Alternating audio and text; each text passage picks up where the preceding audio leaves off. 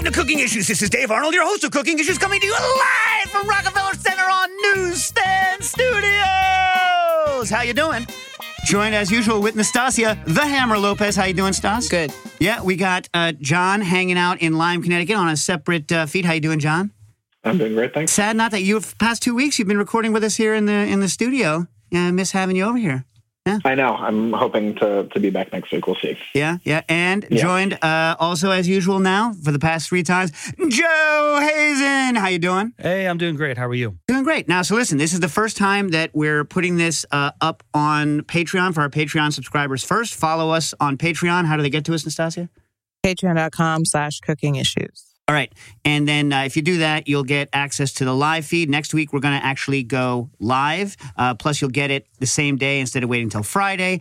And we are, for the very first time, recording video footage. So we're going to put that up as well. And you can, I don't know why you want this, but you can see us here. You can look at Nastasia. Maybe you get an actual look at Nastasia's vegan face. They want you, Dave. Listen. And John's really hardcore gulps. Wow. You're just like a barrel full of just like jerkiness this morning, Nastasia. Seriously. I don't know where you know. Oh, you're going to like this. So and also maybe starting next week, Joe, we're going to be able to do live calls. Yes. All right. So next week, the live calls. Next week, the video. Actually, this week, we're recording video. Next week, live show. We're doing video every week? Yeah, that's part of the thing that they get. If they sign up for the certain level of Patreon, they get the video feed. It's just special. Okay. No, not special.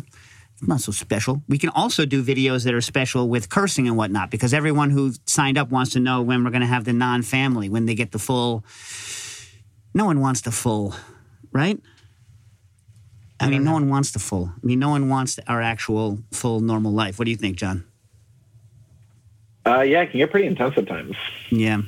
Okay, so you're going to enjoy this. So for whatever reason, I have no idea why. Like, construction is booming here in New York. There's like a load of construction. I don't know. Everyone's banking that New York's going to come back and we need to build a bunch of stuff. So there's construction everywhere.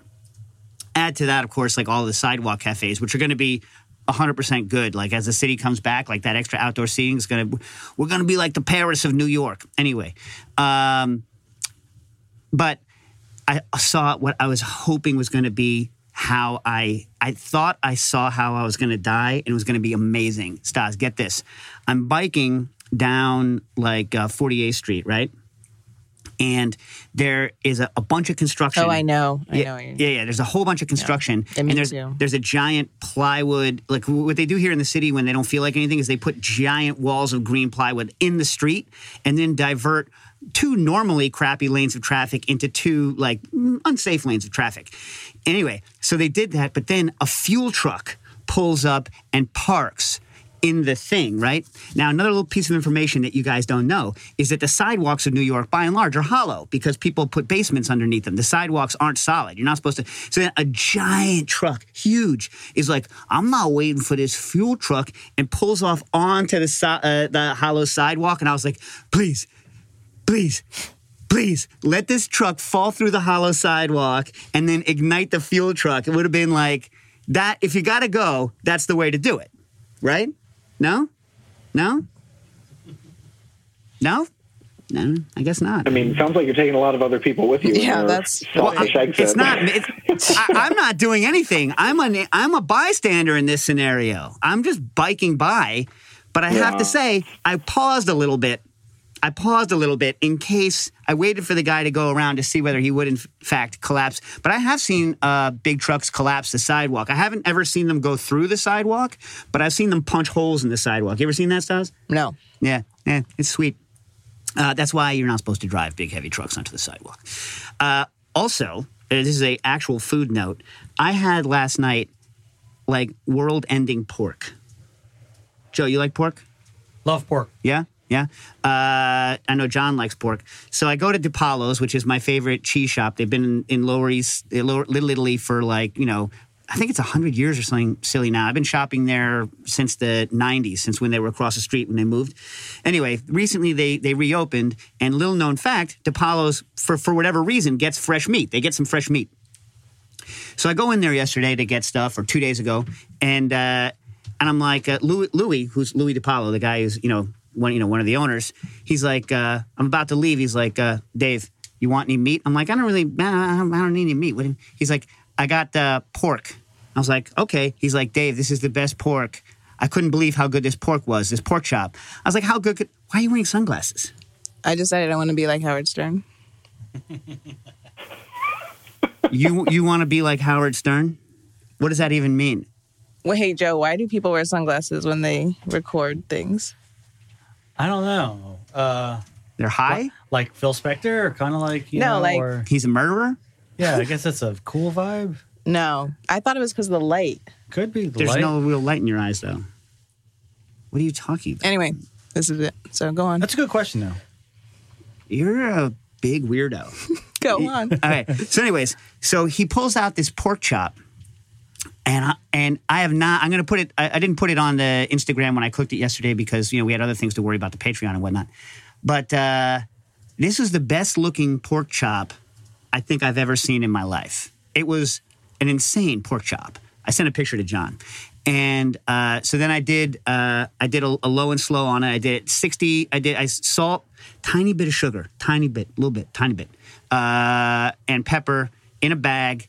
I did 60 degrees Celsius, which is 140 for all you Fahrenheit knuckleheads out there, for about an hour. Dropped it to 55 Celsius for another 2 hour and a half, then dropped it to 52, seared the hell off of it. Stas, got some beautiful slow-mo footage of searing it with the Searsall, like little blebs of like fat and exploding fire, like all slow-mo, like real Sizzlers, Applebee's kind of footage, you know what I mean, for us, because we're going to start pushing that stuff out. Remember, you can buy Searsalls on the Booker and Dax website now, and nowhere else, because no one else will have us, pretty much, right? I mean, no one else will have us. That's what it is.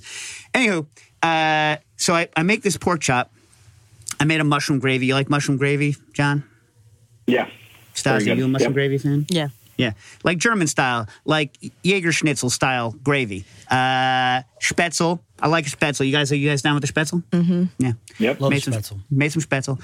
And Dax was like, this is the best pork I've ever had. He's like, you have to buy this all the time now. So you can get it only at DiPaolo's, I think, from Sam Weichsel Meats. They do it. And get this, they secretly inject these pork chops, you ready for this, show? With duck fat. Sounds rich. It was stupid. It was nuts. It was nuts. And I cooked it to like regular, like, American style. So like not too pink. I cooked it to 60 for there to just gets it to where like, normal Mo people would eat it. Like not like, you don't need to be like a low temperature maven to eat it this way. You know what I mean? It's just on that line. You go anything below that. And some people are like, I don't think it's cooked. You know what I mean? You hate that, right, John? When people say that? Yeah, it was super annoying. Yeah, but you can't help it. That's what people do. No, yeah, exactly. Yeah. I don't think it's cooked. You know what I mean? Anyway, so that pork was some world-ending pork. All right. You guys have any other good food stories before we get to some questions? Anything? I had a good Connecticut-style lobster roll from the Lobster Landing the other day. Oh, how was it? It was really good. As far as Connecticut-style lobster rolls go, that place is really good. It's in Clinton. Clinton, huh? You know what's Yeah. really good in Clinton? Their Goodwill. Oh, really? Lot of people move over there or whatever, or when they unload all of their stuff, they send it to the Clinton Goodwill. And let's say you just are in the area and you're going to have like 30 people over for Thanksgiving. This happened to me, and I was like, I don't have that many dishes. You go to the Clinton Goodwill, you can get. They don't match, but you can get some nice stuff. I bought a piano there. Ready for this? I bought a piano, $25. And then Stas and I had to spend 5 hours trying to get rid of it when I moved out of that house. It was a freaking nightmare. But yeah, it's a good Goodwill. Yeah. Nice. Well, check it out. Strong. So what makes a lobster roll Connecticut style in your mind? First of all, why don't you give us, John, the different styles of lobster roll and how you see them? I mean, I really just see them as two styles of lobster roll. You've got, well, three, I guess. I don't know. You got the Maine, which is dressed in mayo and served Really? cold. Yeah, that's kind of Yeah. weak, right? It's weak. I mean, Yeah. it's weak. Stas, weak? Yeah. I mean, I'll still eat it. Nastasi with those glasses. Then you got the Connecticut style lobster roll, which is warm with just drawn butter on a roll. That's strong. That's the way to do it. Yes, exactly. Yeah, that's the way to do it. And then the third way, I guess, is like some weird bastardization of the two. How would you, what? I've seen that. Actually, I even went to a place in Maine, in Kennebunkport, that did a mayo and drawn butter lobster roll. Seems a little over the top to me. Yeah, I don't understand that. And in Maine, do they put any sort of like do they seafood salad it? Do they put like celery and garbage into it? At a couple of the places I went to, they did, but most of them, it was pretty just straightforward, like either dressed simply in mayo on a roll or on a hot dog bun. Onions? No onions. No onions. So in a seafood salad, you like seafood salad, guys? Mm-hmm. I love seafood salad. Yeah, I do too. I'll make it like real, like with real stuff, or I'll just hack up surimi because I think that stuff tastes good. I like surimi. I like a surimi. Yeah. But for that, I always put a little bit of the celery in. You guys celery on that? Yeah. Love celery. I can't put raw onions in because my wife Jen, doesn't like raw onions, so I usually make myself a little raw onion. She can tolerate scallions, but not like raw onion. And I know Nastasia doesn't like raw onion because they give you nightmares. Yeah. We don't know why, but whatever. That's just true. Here's the thing. Here's the thing about a nightmare. If you think you're going to get a nightmare, guess what? You are. You know? You are. I mean, there's no way around it. I mean, like, it's in your head anyway, so if you think you're going to get a nightmare, you most certainly are, probably. What kind of you don't want to talk about your nightmares. Yeah. I had some weird nightmares. I can't, like, thankfully I forget them pretty quickly, but when I wake up and I tell my nightmares to people, like to Jen or to the kids, they're like, that's weird. You know what I mean? Do you feel that your nightmares are weird or scary? Scary. Scary? Yeah. What about you, John? Weird or scary nightmares? I don't really dream that. I mean, I'm sure I do, but I don't really remember them if I am dreaming. So, yeah, I don't know. I can't remember any dream I've had in the last, 5 years. Jesus. Wow. Yeah. Yeah, wow. Nastasia and I, so whenever, got something to do with it. Whenever we figure in each other's dreams, they're nightmares, and we hold them against each other, which I think is good. Which is good. What about you, Joe? Are you more of a scary nightmare or more of a weird nightmare? Weird. Yeah. Yeah, a lot more weird nightmares. Yeah, weird.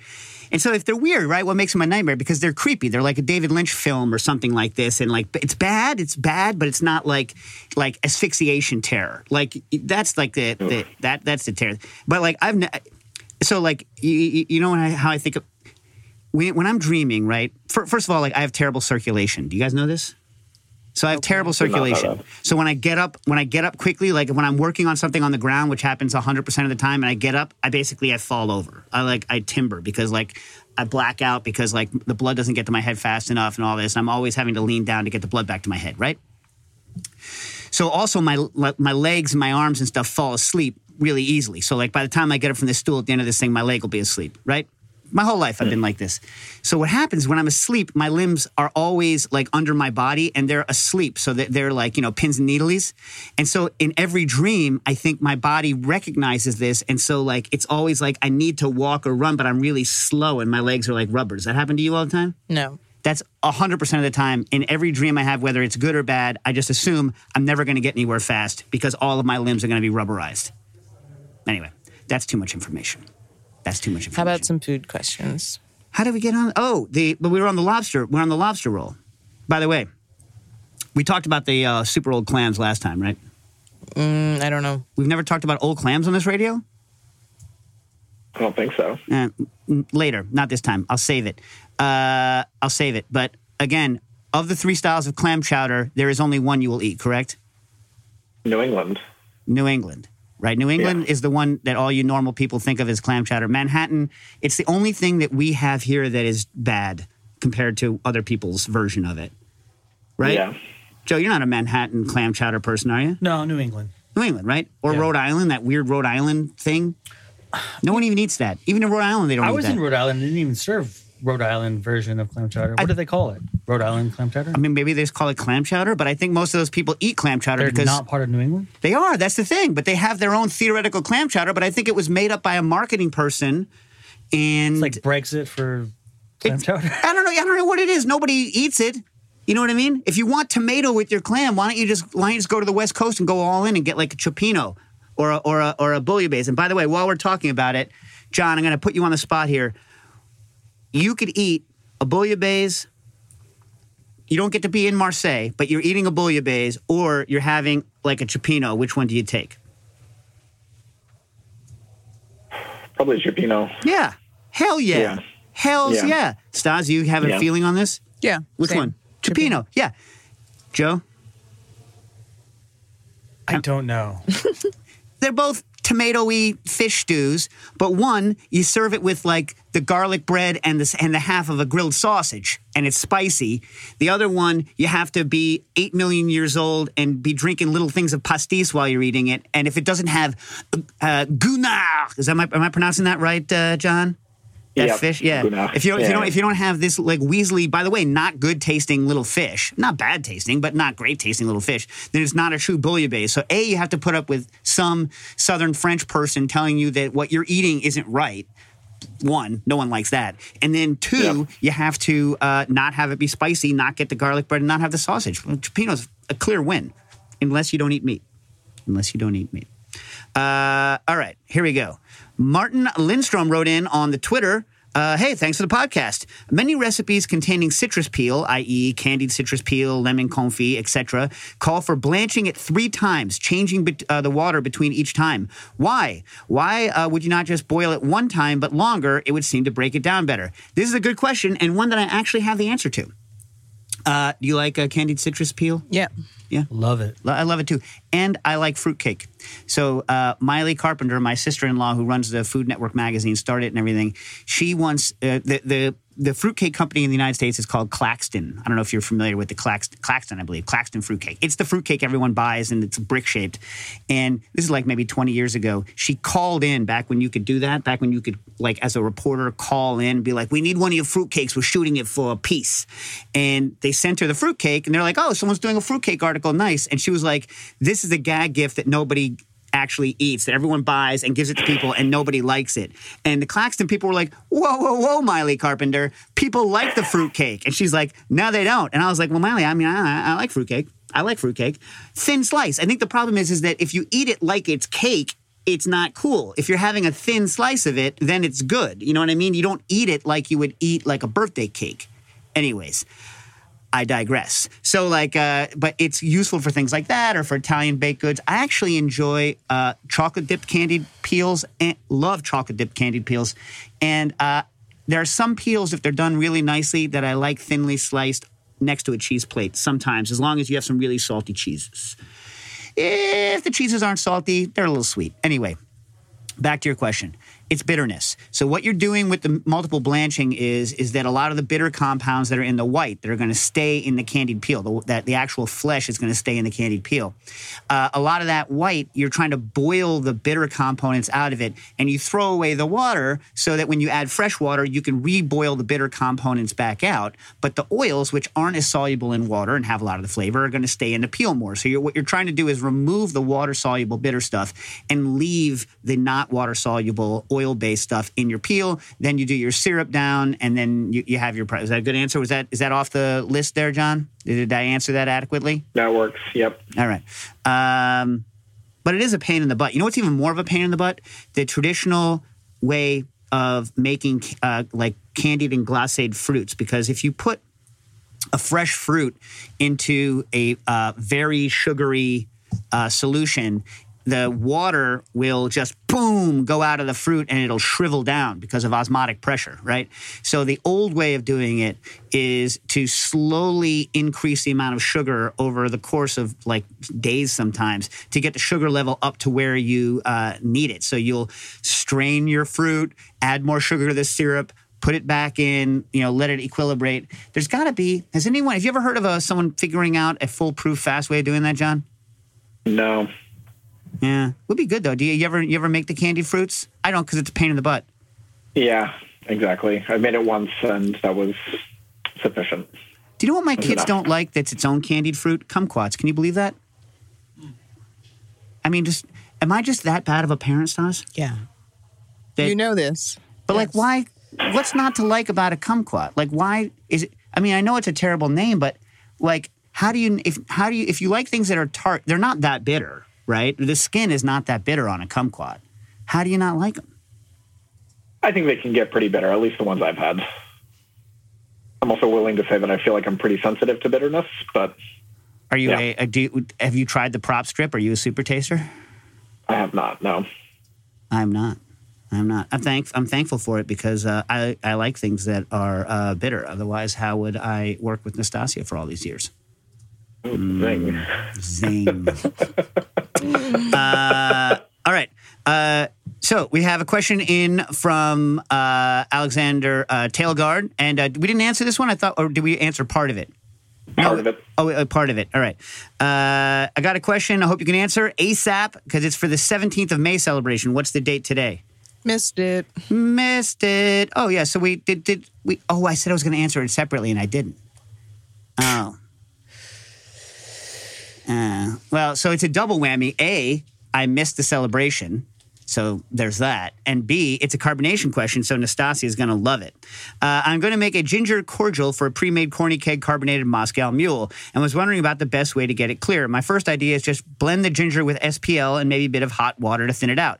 That will not work. Ginger has starches in it, and the starches will never clarify. Ginger juice does not clarify with SPL. And then agar clarification, as this would take... forever. Also, sometimes agar clarification also doesn't necessarily hold on to starch because starch is a real pain in the behind. My first worry is would it be best to squeeze out the juice with a nut milk bag or similar, just go directly to agar with the puree? And is there better ways to make the cordial? Listen, I want that proper ginger kick. What I do is the interesting thing about ginger, and everyone should do this. I don't know, or not, whatever. Do what you want. But make some ginger juice. Don't worry about clarifying it. Make some ginger juice and then taste it, heat it a little bit, taste it, heat it a little bit more and taste it. The taste of ginger changes drastically as it's heated to different temperatures. So there's that, right? And I actually like the flavor of ginger that's been heated a bit, and it's still rather spicy. And people cheat, by the way, professionals cheat and add hot pepper into the ginger to make it more actual, picante in the back of the throat. But the other thing that I typically do is I slice it paper thin and then steep it. And then you can steep it with or without heat. And that does not, if your knife is sharp and you're not bludgeoning your ginger, that will make a very clear syrup. And you can do it that way. And you don't have to bother clarifying at all. Did that properly answer that question there, John? That works. Yep. Nice. Is that a sound effect or is that a real bell? Sound effect. It's got a good ring to it. I appreciate Joe put some reverb. So we don't have our original... oh, yeah. Should we talk about... royalty-free what? Talk about what? The move. The move to Maxon. Maxon's got the ticket to ride and it's hot? Yeah, okay, done. Next question. Wait. Which move? The move to here? Yeah. Or we did a little bit. You want to talk more? Oh, okay. Talk more. I mean, we talk about it all day. We need people to sign up for the Patreon. The whole point is that we now have the Patreon where we can interact with you more. Literally, if you guys want something from us and, we can make it work, it's a good way for us to do that for you, right? Mm-hmm. So you go to the Patreon, you sign up. For now, for whatever reason, I don't know why. I really don't. We have 2 RSS feeds, right? We have our, native... Rockefeller Center Newsstand Studio RSS feed that goes with the Patreon. And then we're also putting the show up, the standard, cooking issue show up on the Friday on Heritage Radio. But we're recording here at, you can't see around because the camera doesn't, but we'll take some pictures and put it out on the thing of what's going on. And on the Twitter, you saw my man Joe on that because I put him up. But anyway, was that what you meant? Or is there more to say? No. It's fine. It's good. Okay. From certified, you think it's 10,006 or 1,006? Is it 2 numbers or 1 number?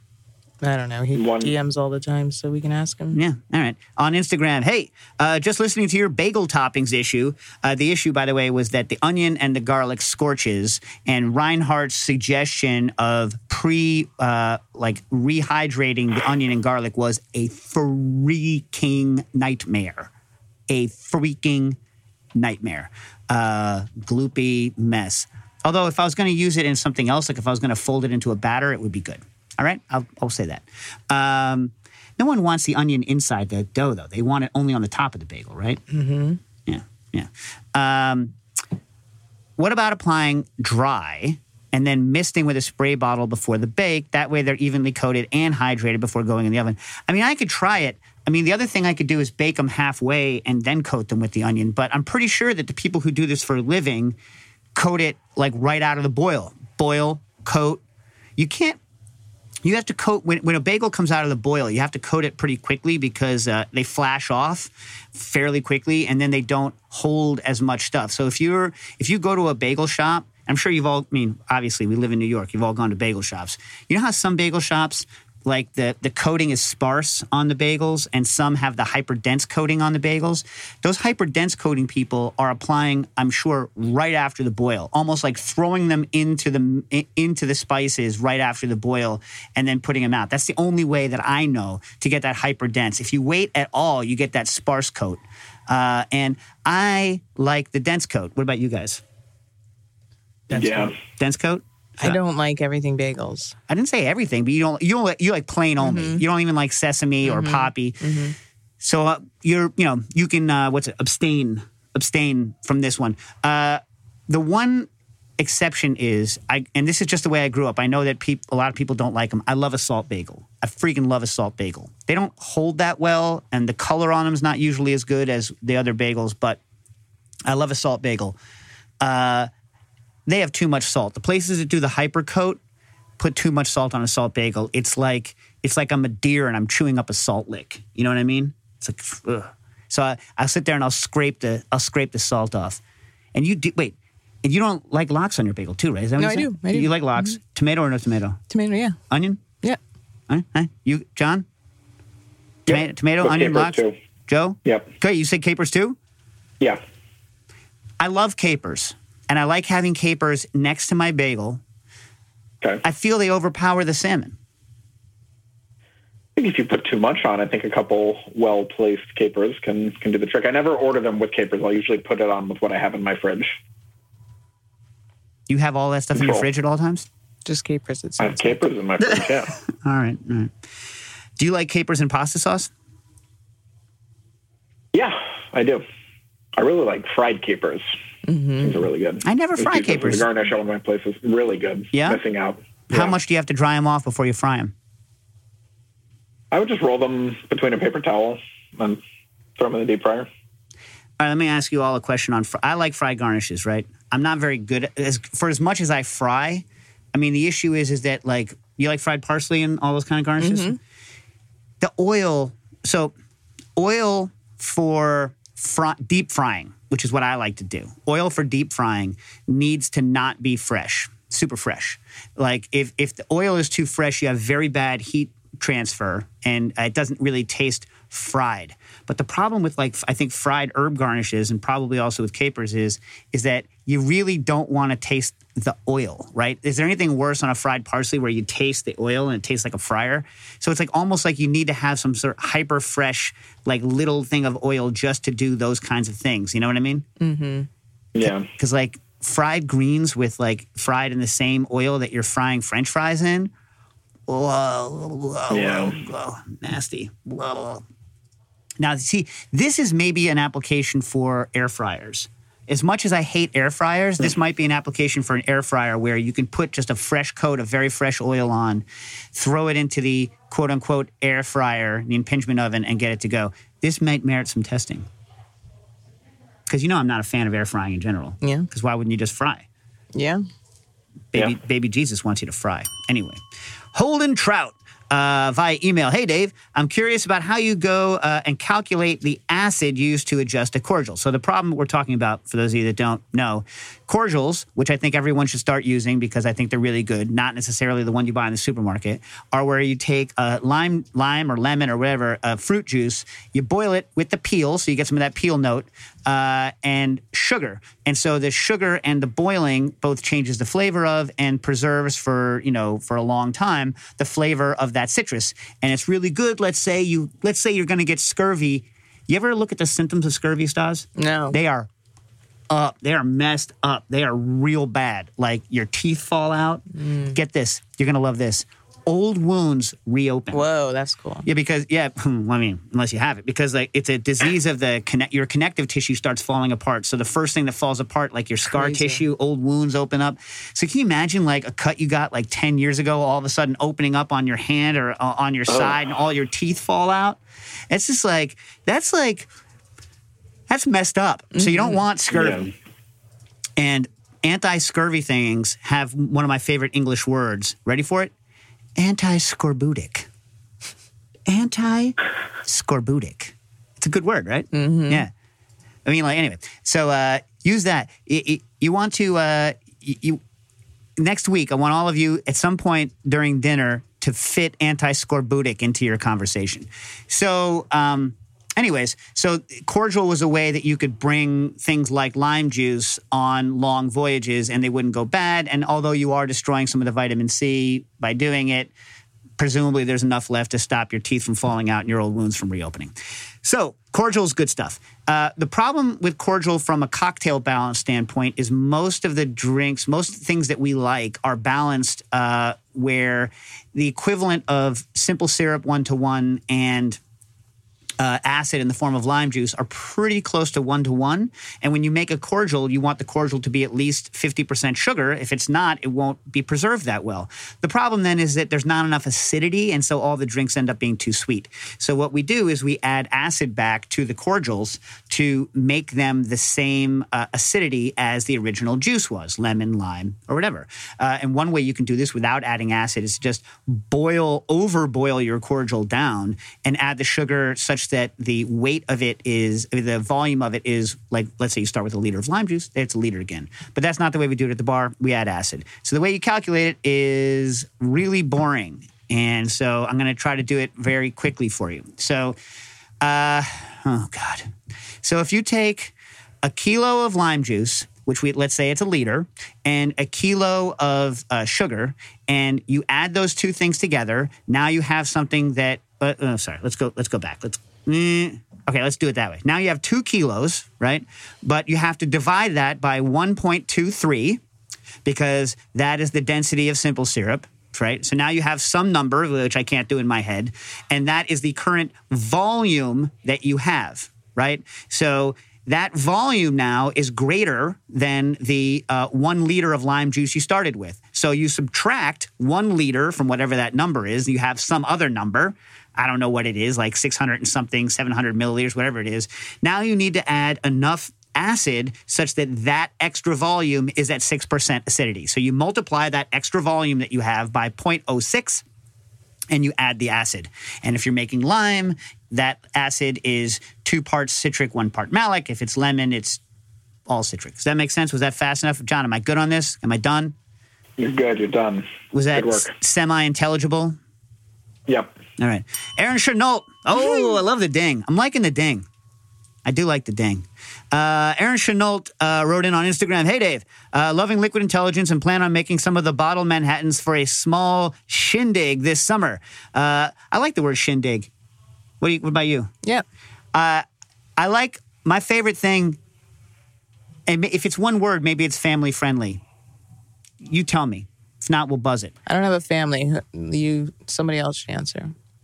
I've never been pregnant yet. I know what a pregnant lady looks like. No, but like, this has no meaning. I'm also I've around, never had a family. And like the kids that I'm around, everyone curses. So how old are they though? 2 through 6. Yeah, it'll change. As soon as that kid starts cursing at their parents, everything changes. Anyway, I like shit toss as a positive thing. Gonna have a shit toss. I like that. Like a party. You don't use shit toss? No. Is that family friendly? Joe? Family friendly or not family friendly? Shit toss. That expression I never heard that. I never heard it either. Shit toss? A shit toss. Shit show? Yes. Bad. Shit show this. Shit show. New York. My life. Our life. Our life. Okay. Any thoughts on using argon for oxygen displacement versus liquid nitrogen? We had a question on this.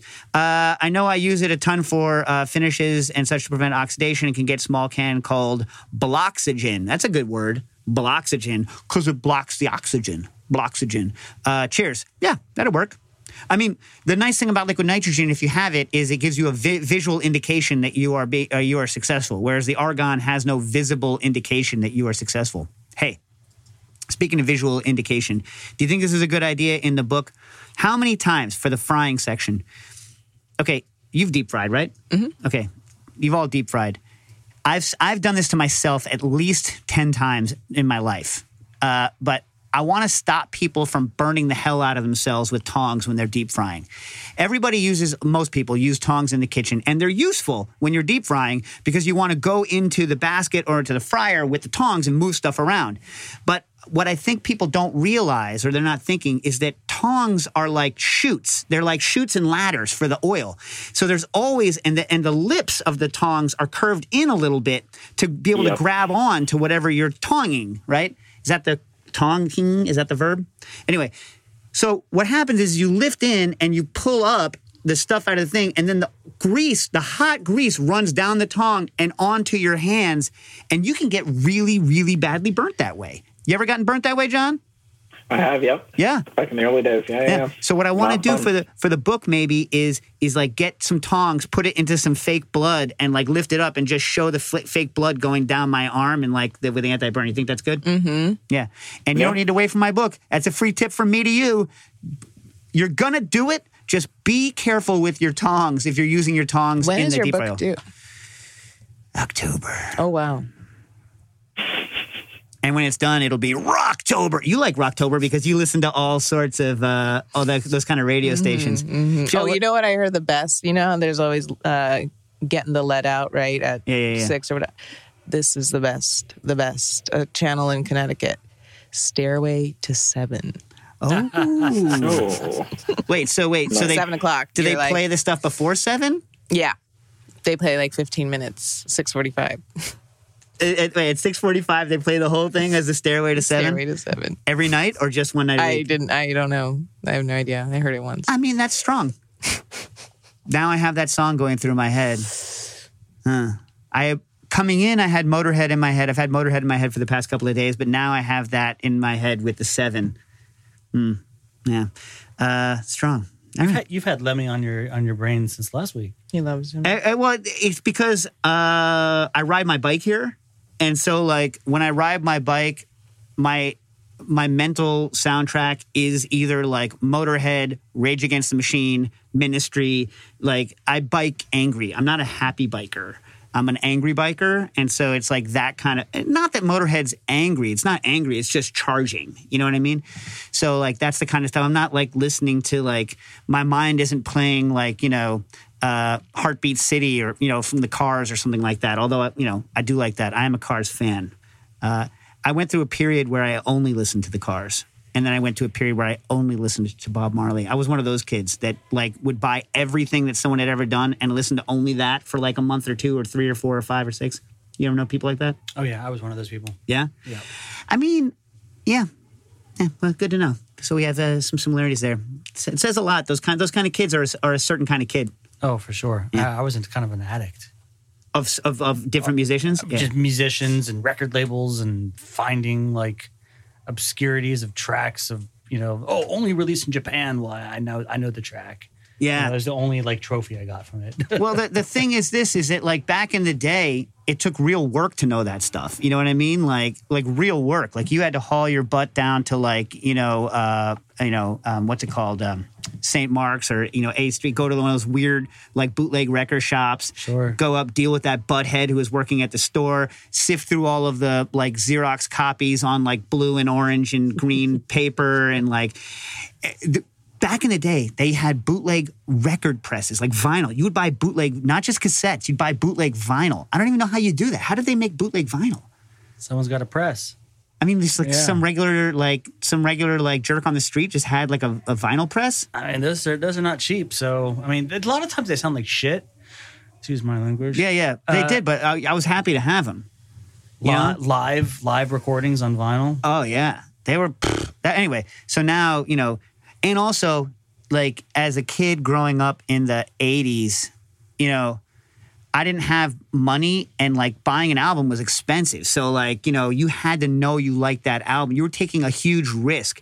I remember buying albums and being like, that sucked. I spent all my money on that. It sucked. You know what I mean? Do you remember that, Stas? Or were you just at the wrong age where you just could get all this stuff for free? Or is it because you got a job at MTV, you didn't pay for anything, it didn't matter? I only listened to the albums my parents had. I didn't really buy records. What did they listen to?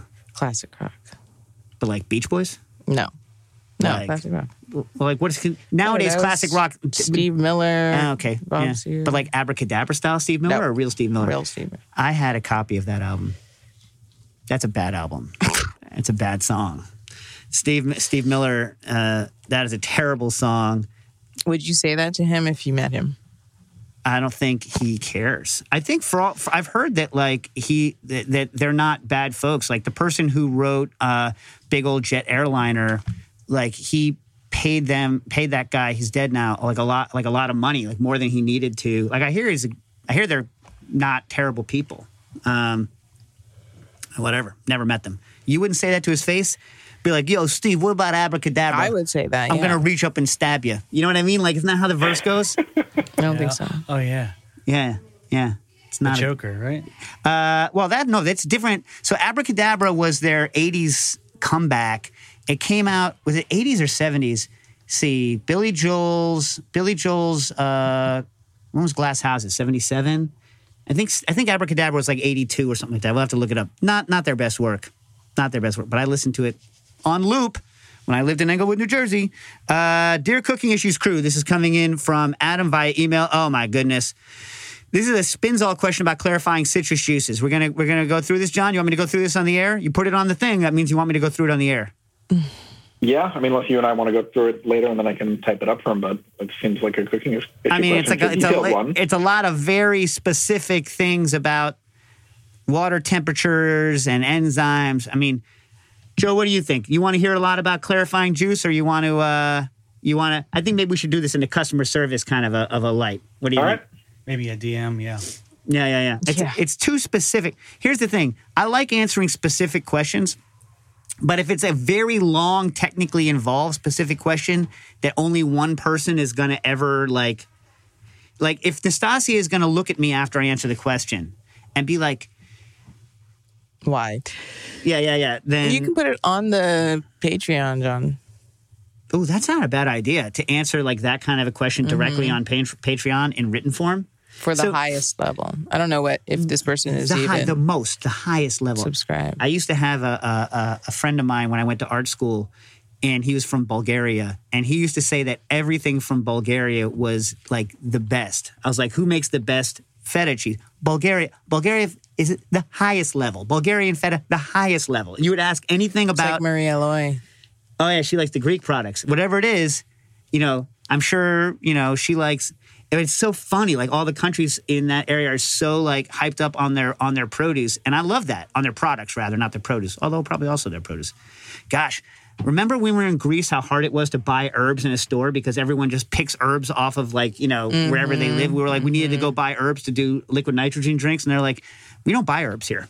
Yeah, we have them, we grow them, but like we just don't buy them. Such a long time ago. Yeah, remember when we had to take our shoes off because we were slipping and breaking our heads open on the Acropolis? We were climbing up the side of the Acropolis where we weren't really, I guess, supposed to go, and it's one big smooth marble mountain, and that's been polished by thousands of years of knuckleheads visiting it as a tourist destination.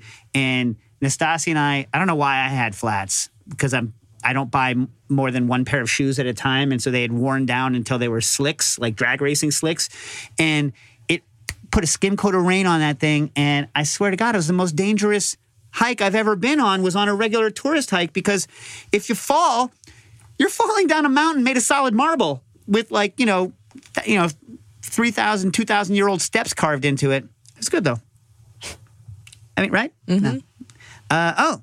Wow. We answered all of the questions. Amazing. What do you want to talk about? I don't know. What do you want to talk about? We have any more cooking related? Oh my God, I have so many good cooking things, but I don't know what I'm supposed to save for the book and what I'm supposed to talk about live. Because if I let people know what I'm working on for the book, will I get in trouble on the book? Or if I'm late and then somebody else does it, what do you think? What are your thoughts? You don't care, right? No, I care about what your publisher thinks. Yeah. So it's the lateness, I guess, that would suck. If I'm late, yeah. I have some good recipes coming up for this book, though. Also, we want to know what you want to hear us talk about, right? Now that we have control of... Well, we had control over what we said before. But now that we have more facets. Yeah. So on the Patreon specifically, like, a lot of people requested that we do, like I said before, a non-family version of the show, right? And that's fine, but what would that mean? Like, in other words, like, is it the kind of thing where, like, I'm the bear in the cage and someone just pokes me until I start cursing? I don't know what that means. I mean, we had that Rockstar wine tasting, which a lot of people did not like that, though. Well, we could have one that involves that kind of stuff where it's just like there's actual kind of drinking taking place. How about this? I was thinking that we would approach some of our favorite vendors and people and get discounts for our Patreon people. Do you think that's it? People would like that? Of course they'd like that, but like... get people to come on. I don't know. I'm just shocked that we answered all the questions. I guess we don't have a lot of questions coming in because people haven't had a radio show for the past 3 weeks, right? Mm-hmm. All right. Yeah. So maybe we call this one at 45 minutes, but we're going to do the full hour. We're going to have the video for the people who sign up for the video going forward, and more fun stuff, right? Mm-hmm. All right. Cooking Issues.